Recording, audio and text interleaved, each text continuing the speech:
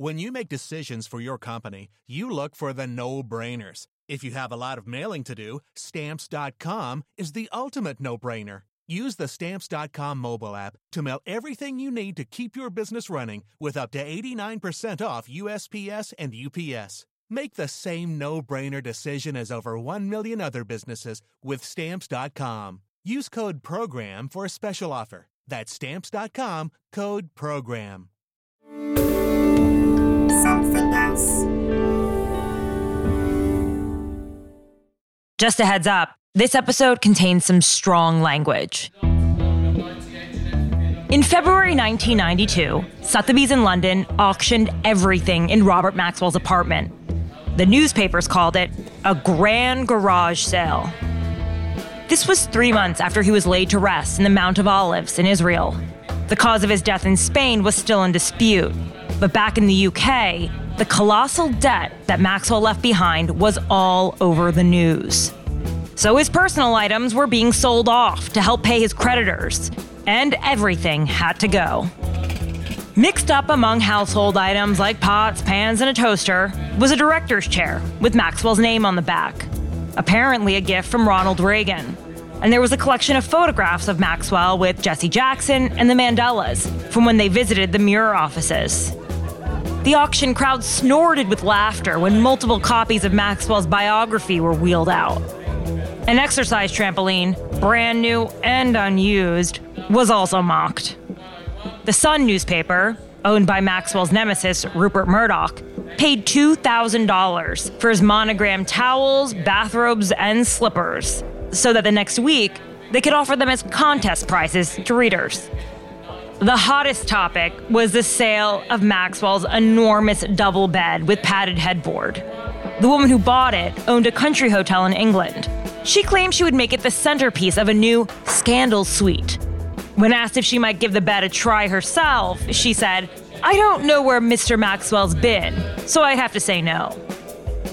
The auction exceeded Sotheby's expectations. It raised nearly $900,000, but that was nothing compared to Maxwell's $4.4 billion worth of debt. The family didn't attend the auction. It was all too humiliating.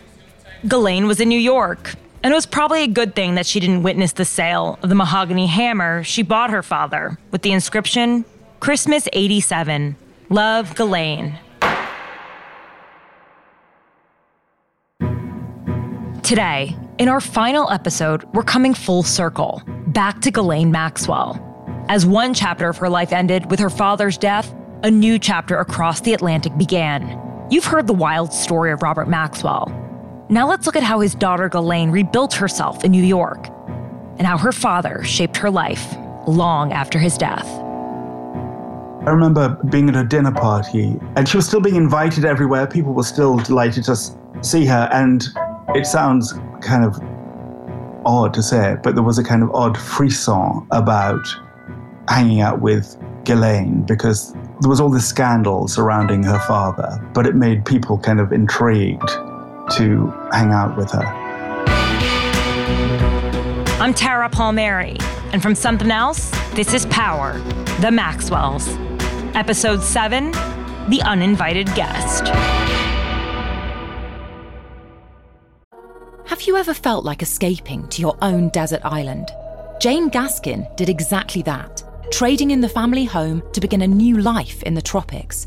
But she soon discovers that paradise has its secrets. I'm Alice Levine, and this is The Price of Paradise, the island dream that ends in kidnap, corruption, and murder. Wish you were here? Follow The Price of Paradise now, wherever you listen to podcasts. Welcome to True Spies, the podcast that takes you deep inside the greatest secret missions of all time. Suddenly, out of the darkness appeared Bin Laden. You'll meet the people who live life undercover. What do they know? What are their skills? And what would you do in their position? Vengeance felt good. Seeing these people pay for what they'd done felt righteous. True Spies from Spyscape Studios, wherever you get your podcasts. Okay, I'm just trying to turn my volume off my phone, which does not turn off, but... It's summer 2020, and I'm on a Zoom call with Holly Peterson. She's in her house somewhere in the Hamptons, wearing a white dressing gown, and I'm in my apartment in Brooklyn, trying to control my dog. Kind of weird. Oh, geez. Quiet, Manchetta. My dog is having a meltdown. Holly Peterson has kind of a regal air. Her father served as Secretary of Commerce in the Nixon administration and was CEO of Lehman Brothers. Her stepmother is one of the founders of Sesame Street. These days, Holly's an author and a columnist for the Financial Times. She writes about the lifestyles of the East Coast elite and calls herself a social anthropologist of the 1%. And like many of New York's upper crust, she mingled with Ghislaine in her prime at fashion shows, fundraising dinners, and cocktail parties. And I found her kind of strange, lively, amusing, charming, but kind of edgy in a way that felt a little bit off. What did she mean by slightly off? Ghislaine was fortunate enough to hook up to kind of the IV of the social juices of Manhattan and feel its pulse and feel its vitamin-enriched electricity in her veins. And just obviously Ghislaine provided that for people and sought it out herself. She was addicted to it. By the time Holly met Ghislaine, she appeared to have moved on from the scandal surrounding her father's death. And she glided into the shadow of another mysterious man, Jeffrey Epstein. I wanted more specifics from Holly, like anecdotes from Ghislaine's socialite years in the early 2000s, and then after Epstein's incarceration in 2008. I Googled Holly and Ghislaine but couldn't find any pictures of them together. But then I came across something. I saw that Ghislaine was photographed attending your book party, The Idea of Him, in 2014. It was in New York. What do you remember? Where was that? Was it my book party or a book event? It was your book party. Do you remember where it was? So it's a party for your book. It's 4 Seasons. She's attending in this bright pink tube top dress. I Googled the book party and I'm looking at pictures of Ghislaine. She's in 6 different pictures. She's with people like Barbara Walters, Bob Weinstein. She's with the who's who of New York society. And she looks like she's having a great time. I mean, in one picture, she's actually holding your book up, pretending she's reading it, almost like as an advertisement, like she's... Okay, all right. So Ghislaine showed up at one of my book parties as a guest of someone, and in her typical ways, tried to charm everyone in the room, know everyone in the room, and get anyone that really mattered to make sure her name was in, the bold and bright lights of the city. Ghislaine doesn't look like she's gay crashing at all. She looks like she belongs there. It reminds me of a picture I saw of her father from 1989. He's attending the millionaire Malcolm Forbes' 70th birthday in Tangiers. And he's wearing a full Moroccan dress, shawls, beads, and even a turban. It's kind of awkward because it wasn't a costume party. No one else was dressed up. Robert Maxwell just wanted to be seen. Maybe that's where Ghislaine got it from. People who are really voraciously social will go to a party as a guest of someone even though they weren't invited to the party, which is certainly what happened in my book party case. You see those people. You see the people who are kind of mugging for the photographer, and anyone in New York watches that happen at one of these events. Ghislaine may not have been invited to Holly's book party, but that's not to say she wasn't receiving invites then. When I look at the same photo archive, there are tons of pictures of Ghislaine on the party circuit during those years. There are pictures of a 2013 cocktail party at her townhouse that she hosted for a tech startup. The evening was sponsored by Dom Perignon champagne and was filled with people. Holly wasn't at that one, but she did attend Ghislaine's parties in the past. Everyone walked in and were instantly given a drink and brought into a few different circles at once so that they could wander on their own without having to be shepherded by her. Meanwhile, Ghislaine would tirelessly work the room. Ghislaine had a kind of ballet dance that she did that was kind of a choreographed dance where she would stand up and sit down and move and twirl and just kind of connect everyone in the room to each other obsessively. While Ghislaine was connecting people at her own parties or being photographed at events, rumors were swirling.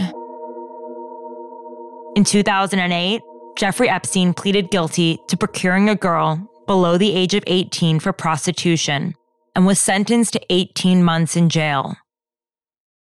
In 2011, Virginia Roberts, one of Epstein's victims, began speaking out. Reports called Ghislaine Epstein's fixer and Girl Friday. Ghislaine Maxwell denied all allegations. If the Upper East Side set knew about these claims, it doesn't look like they were shunning her or treating her like a pariah. Holly says she didn't know about the Epstein case until years later. Court documents uncovered an email thread between Epstein and Ghislaine from January 2015. In it, he seems to be calming her nerves about what those sane people would say. He wrote, "You have done nothing wrong, and I would urge you to start acting like it. Go outside, head high, not as an escaping convict. Go to parties, deal with it." And that's what she did. The party pictures kept coming until the end of 2016. Did the invites finally dry up? Or did she choose to step back? Maybe she saw the end was near. It's baffling to think that someone with so much to hide would be mugging for cameras for all those years. Or, just like her father, she was hiding in public view.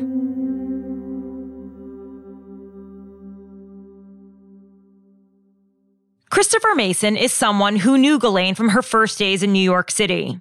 He's an Englishman in New York, rarely seen without a bow tie. He's known around town for his lyrical comedy roasts. I wear many different hats. I'm a journalist and I write books about crime. But I also was doing these songs at the time, and I've started doing them again now. In 1989, he met her at a nightclub in Manhattan. As soon as he got home that night, he wrote about it in his diary. Tonight I met Ghislaine Maxwell, the daughter of the notorious English publisher. She's fantastically engaging, funny, self-deprecating humor. She's really fun. I hope I see her again. Christopher did see her again. A year later, Ghislaine was back in the city.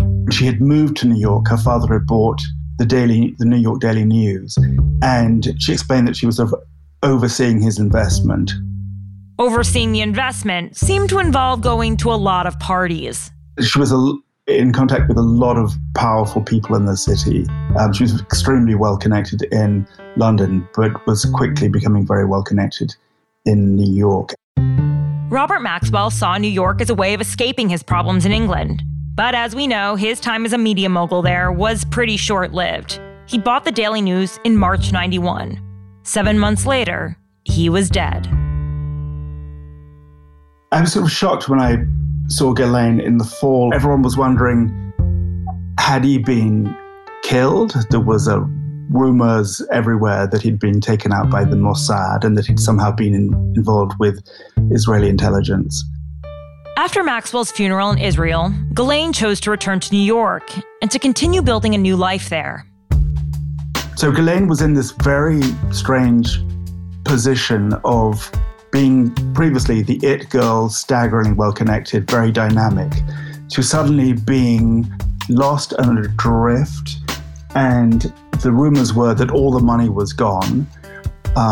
She invited me over to her apartment, and it was a small, modest, one-bedroom apartment in the East 60s in New York, white walls, and it was completely unadorned. That's the same place from episode 1, where Christina Oxenberg attended the weird tea party that Ghislaine hosted in her underwear.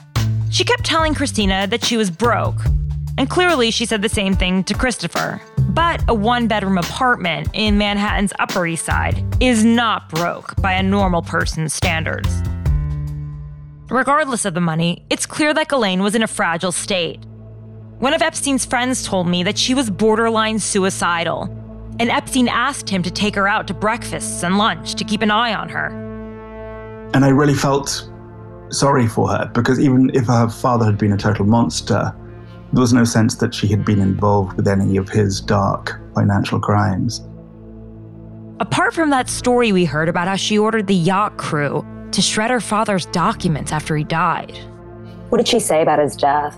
She seemed pretty convinced that he had been killed, but she didn't offer up any theories of why she thought that, but she seemed convinced that her father had been murdered. And did she ever talk about the pension funds and what her father had done? Not directly, but I remember being at a dinner party, and she was still being invited everywhere. People were still delighted to see her, and it sounds kind of odd to say it, but there was a kind of odd frisson about hanging out with Ghislaine, because there was all this scandal surrounding her father, but it made people kind of intrigued to hang out with her. In London, the Maxwell name was in total disrepute. There were regular stories in the British tabloids about Maxwell's infidelities. A 21-year-old secretary claimed Robert Maxwell had seduced her. Another woman, this time a journalist 35 years his junior, came forward with her story of a 7-year affair. Kevin Maxwell, Robert's youngest son, was on his way to becoming Britain's biggest bankrupt. The Mirror pension scandal was playing out on the pages of the same newspaper Maxwell used to own. But in New York, Ghislaine seemed almost entirely untouched. And I had a friend who was visiting from London at the time, great pal, and he suddenly realized who was at the table. And he was like, oh my God, Ghislaine Maxwell? And he'd been reading all the stories in the English press about how he had squandered the pensions of his workers. And he started singing, I've lost my pension, I've lost my pension, have you seen my pension? And Ghislaine seemed aware of it and was just sort of smiling but dismissing it. Things just looked different from New York's Upper East Side. In 1992, Christopher got an invite to a party Ghislaine hosted for her mother, Betty Maxwell, at Jeffrey Epstein's home. Well, it was very odd meeting Mrs. Maxwell because she seemed like a civilized French lady, kind of dignified. And she was saying, oh, we miss Bob so much. He was such a wonderful father and such a wonderful husband. And that didn't seem to jibe at all with what we'd been reading. Nothing at all like the monster we'd been reading about in the press.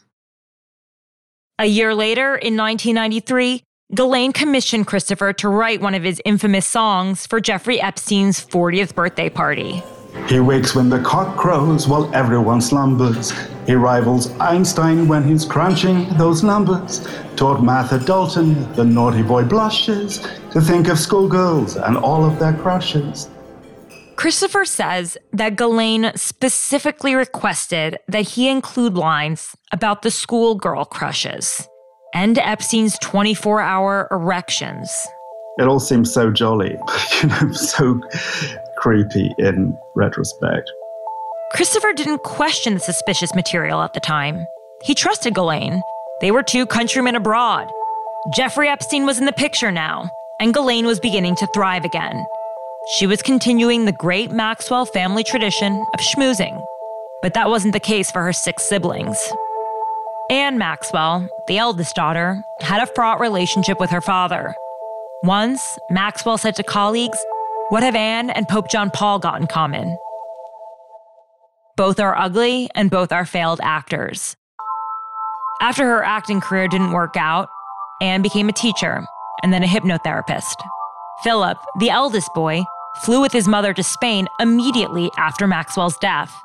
At one point, I had a private chat with Philip, and we had to go and kind of hide behind a funnel so nobody could pick us off with a long lens.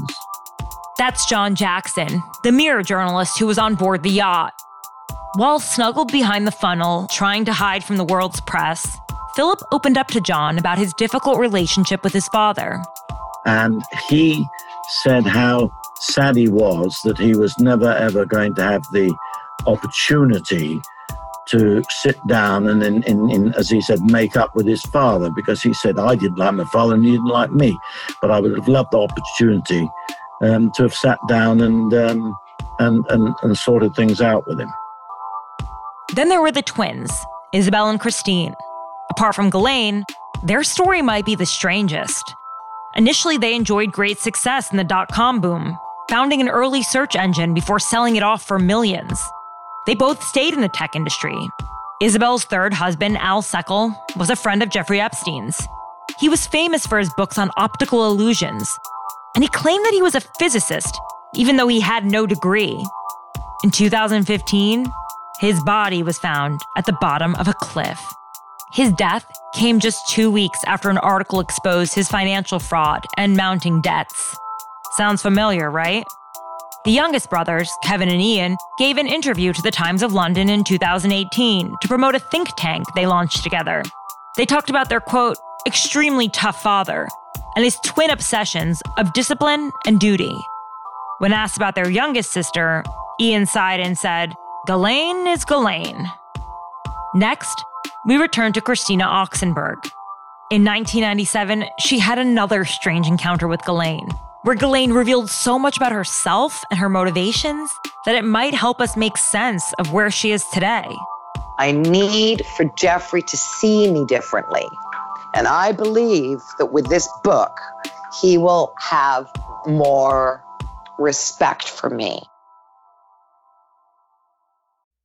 In the 1970s, John Todd burst onto the evangelical scene with a shocking tale. He claimed to be a former witch involved in a then unheard of secret organization called the Illuminati and urged Christians to prepare for a violent world takeover. First of all, the number one weapon in everybody's home should be a 12-gauge pump shotgun. Hear the amazing story of one of the originators of the modern-day conspiracy theory. From Magnificent Noise and Sony Music Entertainment, this is Cover Up, the Conspiracy Tapes. Last time we heard from Christina Oxenberg, in episode 1, she'd made a swift exit from that tea party at Ghislaine's tiny apartment. She's weird, she's strange, she's throwing her dog across the room. Over the next few years, while Ghislaine was reestablishing herself in New York, Christina was busy writing a novel. It's called Royal Blue, by the way. The Goodreads description calls Royal Blue the evocative and humorous story of a young woman seeking a physical and spiritual home among the parties, palaces, and jet-set lifestyle of a dispossessed, fractured family. Christina says it's semi-autobiographical. So in 1997, Royal Blue is published. To great fanfare, but only critically. It doesn't sell. But someone was paying attention to the press. Ghislaine read the reviews, and she went crazy. By now, Ghislaine had an assistant who called Christina to ask if she would meet with Ghislaine. I don't know why she wants to see me, but I know it's a job offer, so as a worker, I show up. So I go to her apartment. It had been a few years since they last saw each other, but Ghislaine was over-familiar. Very sweetie, charming, kissy hugs with me. She's all excited. She's so happy to see me. Christina remembers her in a silk top, tailored trousers, and kitten heels, kind of overdressed for your own home. She told Christina how much she loved Royal Blue. She's got this great plan. I'm going to execute it for her. While I stay quiet, I know it's hard to believe that I can do that, but I did stay quiet throughout the meeting. Here was the offer. Christina could ghostwrite her autobiography. Which I love because it's such an oxymoron. Ghislaine said, "You will ghost it. I'm going to pay you a lot of money. I'm going to change your life." But the story Ghislaine had in mind wasn't about growing up the youngest of 7 children under a tyrannical multimillionaire father who later died mysteriously. Just like her father's habit of rewriting his past, Ghislaine wanted to tell a completely different version of her life. I need for Jeffrey to see me differently. And I believe that with this book, he will have more respect for me. This mention of Jeffrey Epstein reminded Christina of a period in 1993 when she spent 3 months in an office working next to them. She wasn't working for Jeffrey. She was just using his empty conference room. Well, obviously, I was a terrible person in my last life, and I've been struck with terrible luck. And here's a very good example. I was placed in Jeffrey's conference room as just a place to work, a job, of course, PR. She saw Jeffrey and Ghislaine together every day in a professional capacity.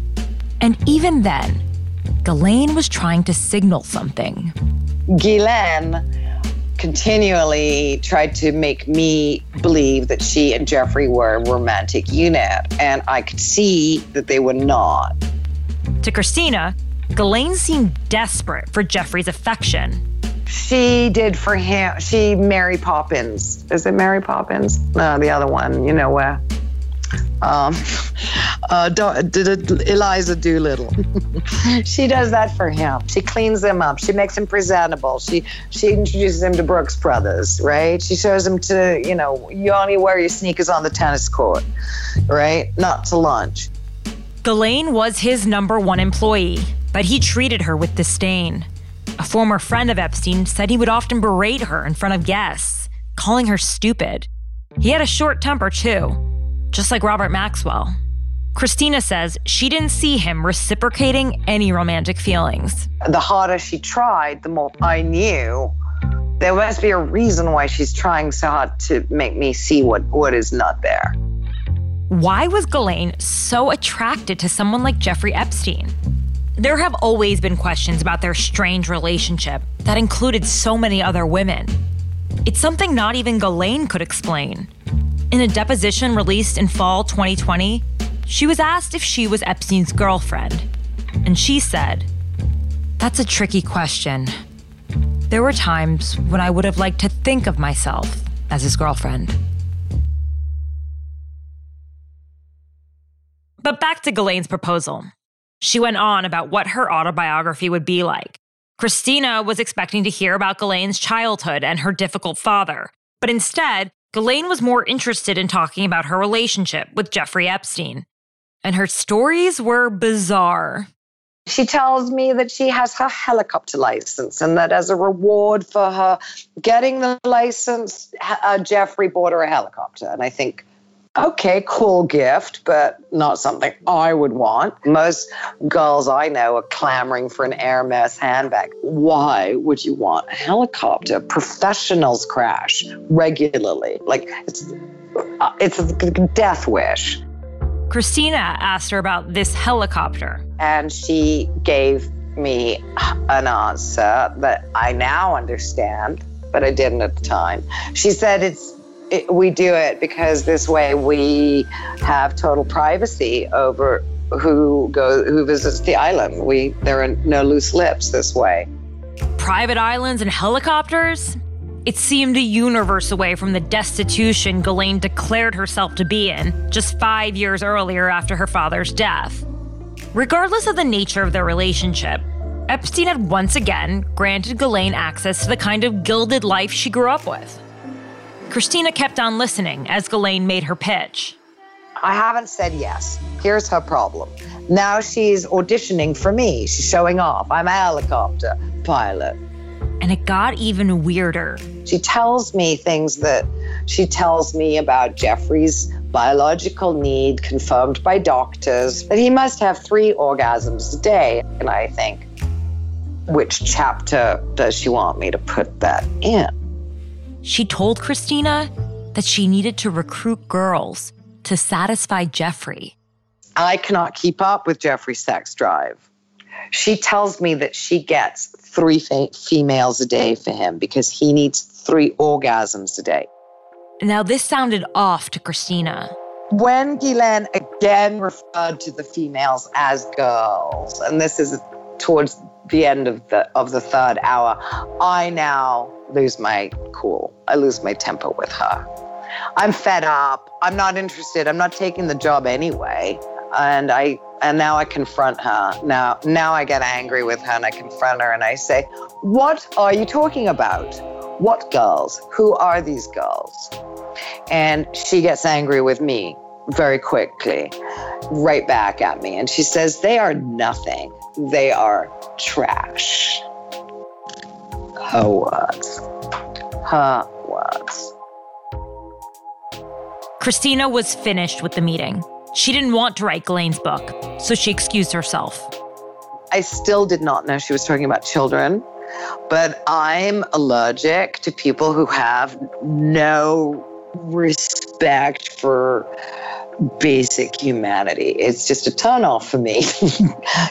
Call me cream puff. It was like, I've heard enough. I'm out of here. Years later, Julie K. Brown's reporting on Epstein for the Miami Herald caught Christina's attention, brought her back to things Ghislaine had told her all those years ago.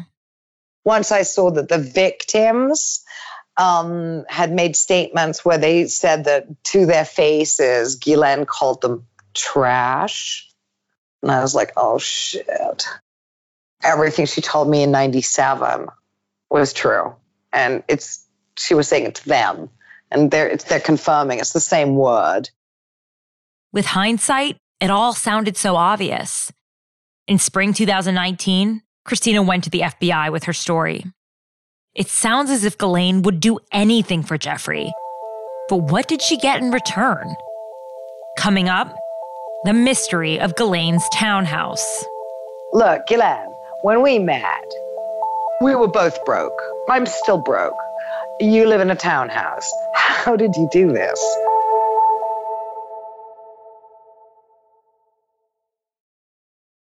While reporting on Ghislaine and her father for the past year, there's a question that I've been struggling to find the answer to. It's a question about Ghislaine's money. When she was arrested in summer 2020, the FBI said she had around $20 million in her bank account. The majority of that sum is thought to have come from the sale of her 5-story townhouse. Holly Peterson, the woman whose book event Ghislaine showed up to, remembers attending a party there. Swooping staircase, a lot of kind of maroon rich fabrics, a huge Botero work on the walls. By the early 2010s, Ghislaine had established herself as a social connector. And on this occasion, she was hosting a gathering for Prince Andrew. And I remember talking to him for about 90 seconds and him looking over my shoulder the entire time. I found it rude. I found it kind of like, who taught you your social manners? Where do you think she got the money from for that 5-story townhouse? Very mysterious. It is unclear whether it was a gift from Jeffrey or there was the persistent theory that while she appeared to be penniless after her father's death, that there was maybe some money stashed offshore that she was able to get access to. Christina Oxenberg was desperate to know the answer as well. I'm bored one evening, and I was in a really bitchy mood, and I just was flipping through my little black book. So I'm looking through, and I see Ghislaine's phone number, and I thought, it's your lucky day. I'm calling you. So I called her, and she said, come over for tea, and I said, send your driver, and she refused. Ghislaine's driver must have been off that night, so Christina took a cab. On the ride over, Christina was thinking about Ghislaine's transformation from a broke debutante in 1991 into a wealthy socialite 20 years later. She had gone from a studio apartment to a 5-story townhouse. Christina was curious to know, how did she do it? Christina met her downstairs in the foyer. She describes it as a circular room with a sweeping staircase and a black and white marble floor. Ghislaine pointed to the walls. It's top-load as a library. Those kind of visual tricks. A 3D bookshelf painted on the wall. The spines of books painted. And she points at one of them and she says, look at this. And it's my book, Royal Blue. A blast from the past. And all I know is that, I've never liked you. So if you want to fuck with me, I'm perfectly in the mood right now to fuck with you. So we go upstairs and we have this chat. And I'm being a bitch. And I said to her, so how are things with you and Jeffrey? Ghislaine dodged the question and talked about her new boyfriend. She said he was a billionaire and very kind. And then I say to her, look, Ghislaine, when we met, we were both broke. I'm still broke. You live in a townhouse. How did you do this? And she gets really twitchy. Ghislaine was giving Christina a tour of the house, a bit like the way her father used to show off his yacht. And we're now for some reason, walking around the kitchen and she's showing me the butler's pantry for no particular reason. She's stalling. And finally she says, look, if you can get $3 million together, I can tell you how to live on that for the rest of your life. That was not the answer to my question. She avoided my question completely. She gave me a very strange answer. And so I said, well, okay, great. Thanks for the tip. You know, when I get my $3 million together, should it happen, I'll call you. That was 2011. Christina last heard from her in early 2019 when Ghislaine liked one of her Instagram posts. Christina immediately blocked her. There are still a lot of unanswered questions about Ghislaine and Jeffrey's relationship, her alleged crimes, and the mystery of her finances. Some of these details may come out in the trial later this year. But we can see the bigger picture now. Daddy's little girl filled in the hole he left behind with a similar man, Jeffrey Epstein. And while Ghislaine has always had agency and immense privilege, her life has been in thrall to two controlling men. Two men who both just so happen to escape justice for damaging the lives of those less powerful than them. Ghislaine's parties are over now. Do you think you'll see Ghislaine in prison or you'll visit her at any point? That hadn't occurred to me. It would certainly be fascinating to see her, but I haven't made any plans. I'm not sure she would welcome visitors these days. Can you tell me about Ghislaine's friends? Have they stuck by her during this time? I think that people who were very, very close to Ghislaine are obviously surprised. I do not consider myself one of those people, but I believe that the people I have come into contact with who were close to her obviously publicly say they knew nothing about this. And I have met some people who feel that she needs to say her side of the story. Not necessarily that she's innocent, because there's too many people who are corroborating the same story out there, from staff to young women. But I have met some people who don't exonerate her, but they want her to have a chance to give her side of the story. Close friends of Ghislaine have tried to impress on me and on other people that Ghislaine was, in a sense, herself a victim, and that when she embarked on this relationship with Jeffrey, who was offering a re-entry into a world of power and money, that she didn't know what she was getting into.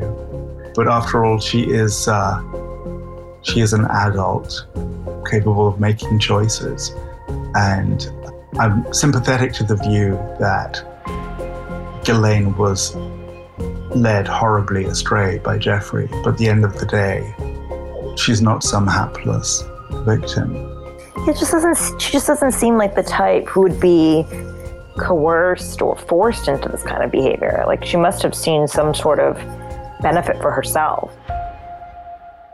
I got the impression that with her father, she was who was terrifying and demanding and could be extremely difficult, that with him, she was so eager to please him and was, in a sense, a kind of supplicant to him, depending on his good graces and support. And I can see how that could translate itself into being prepared to debase herself in order to please Jeffrey as a replacement for her monstrous father. Hey guys, we're getting towards the end of the season. I've now made 2 podcasts looking at the dark world that Robert, Ghislaine, and Epstein operated in, Power and Broken Seeking Justice. I thought it was time to sit down with my reporting partner from Broken to discuss all that we've learned in the last couple of years. So do you have any idea what Ghislaine really believes about her father's death? Okay, so that's a great question. That's next week on Power. What does it all mean? I also want to let you know that we're hard at work on the next season of Power. We have another amazing character who you think you know, but I promise you don't. I can't tell you who it is yet, but stay subscribed to this feed, and we'll announce all the details very soon. Power of the Maxwells is written and presented by me, Tara Palmieri. Producers are Paul Smith and Grant Irving. Story editor is Dasha Lisitsina. Our executive producer is Tom Koenig. Original music by Nolan Schneider. Engineering and scoring by Spoke Media and NPAL Audio. Our visual designers are Emma Lansdowne and Alex Elder. Special thanks to Ella McLeod, Joe Sykes, Russell Finch, Peggy Sutton, Steve Ackerman, and Mark Rivers.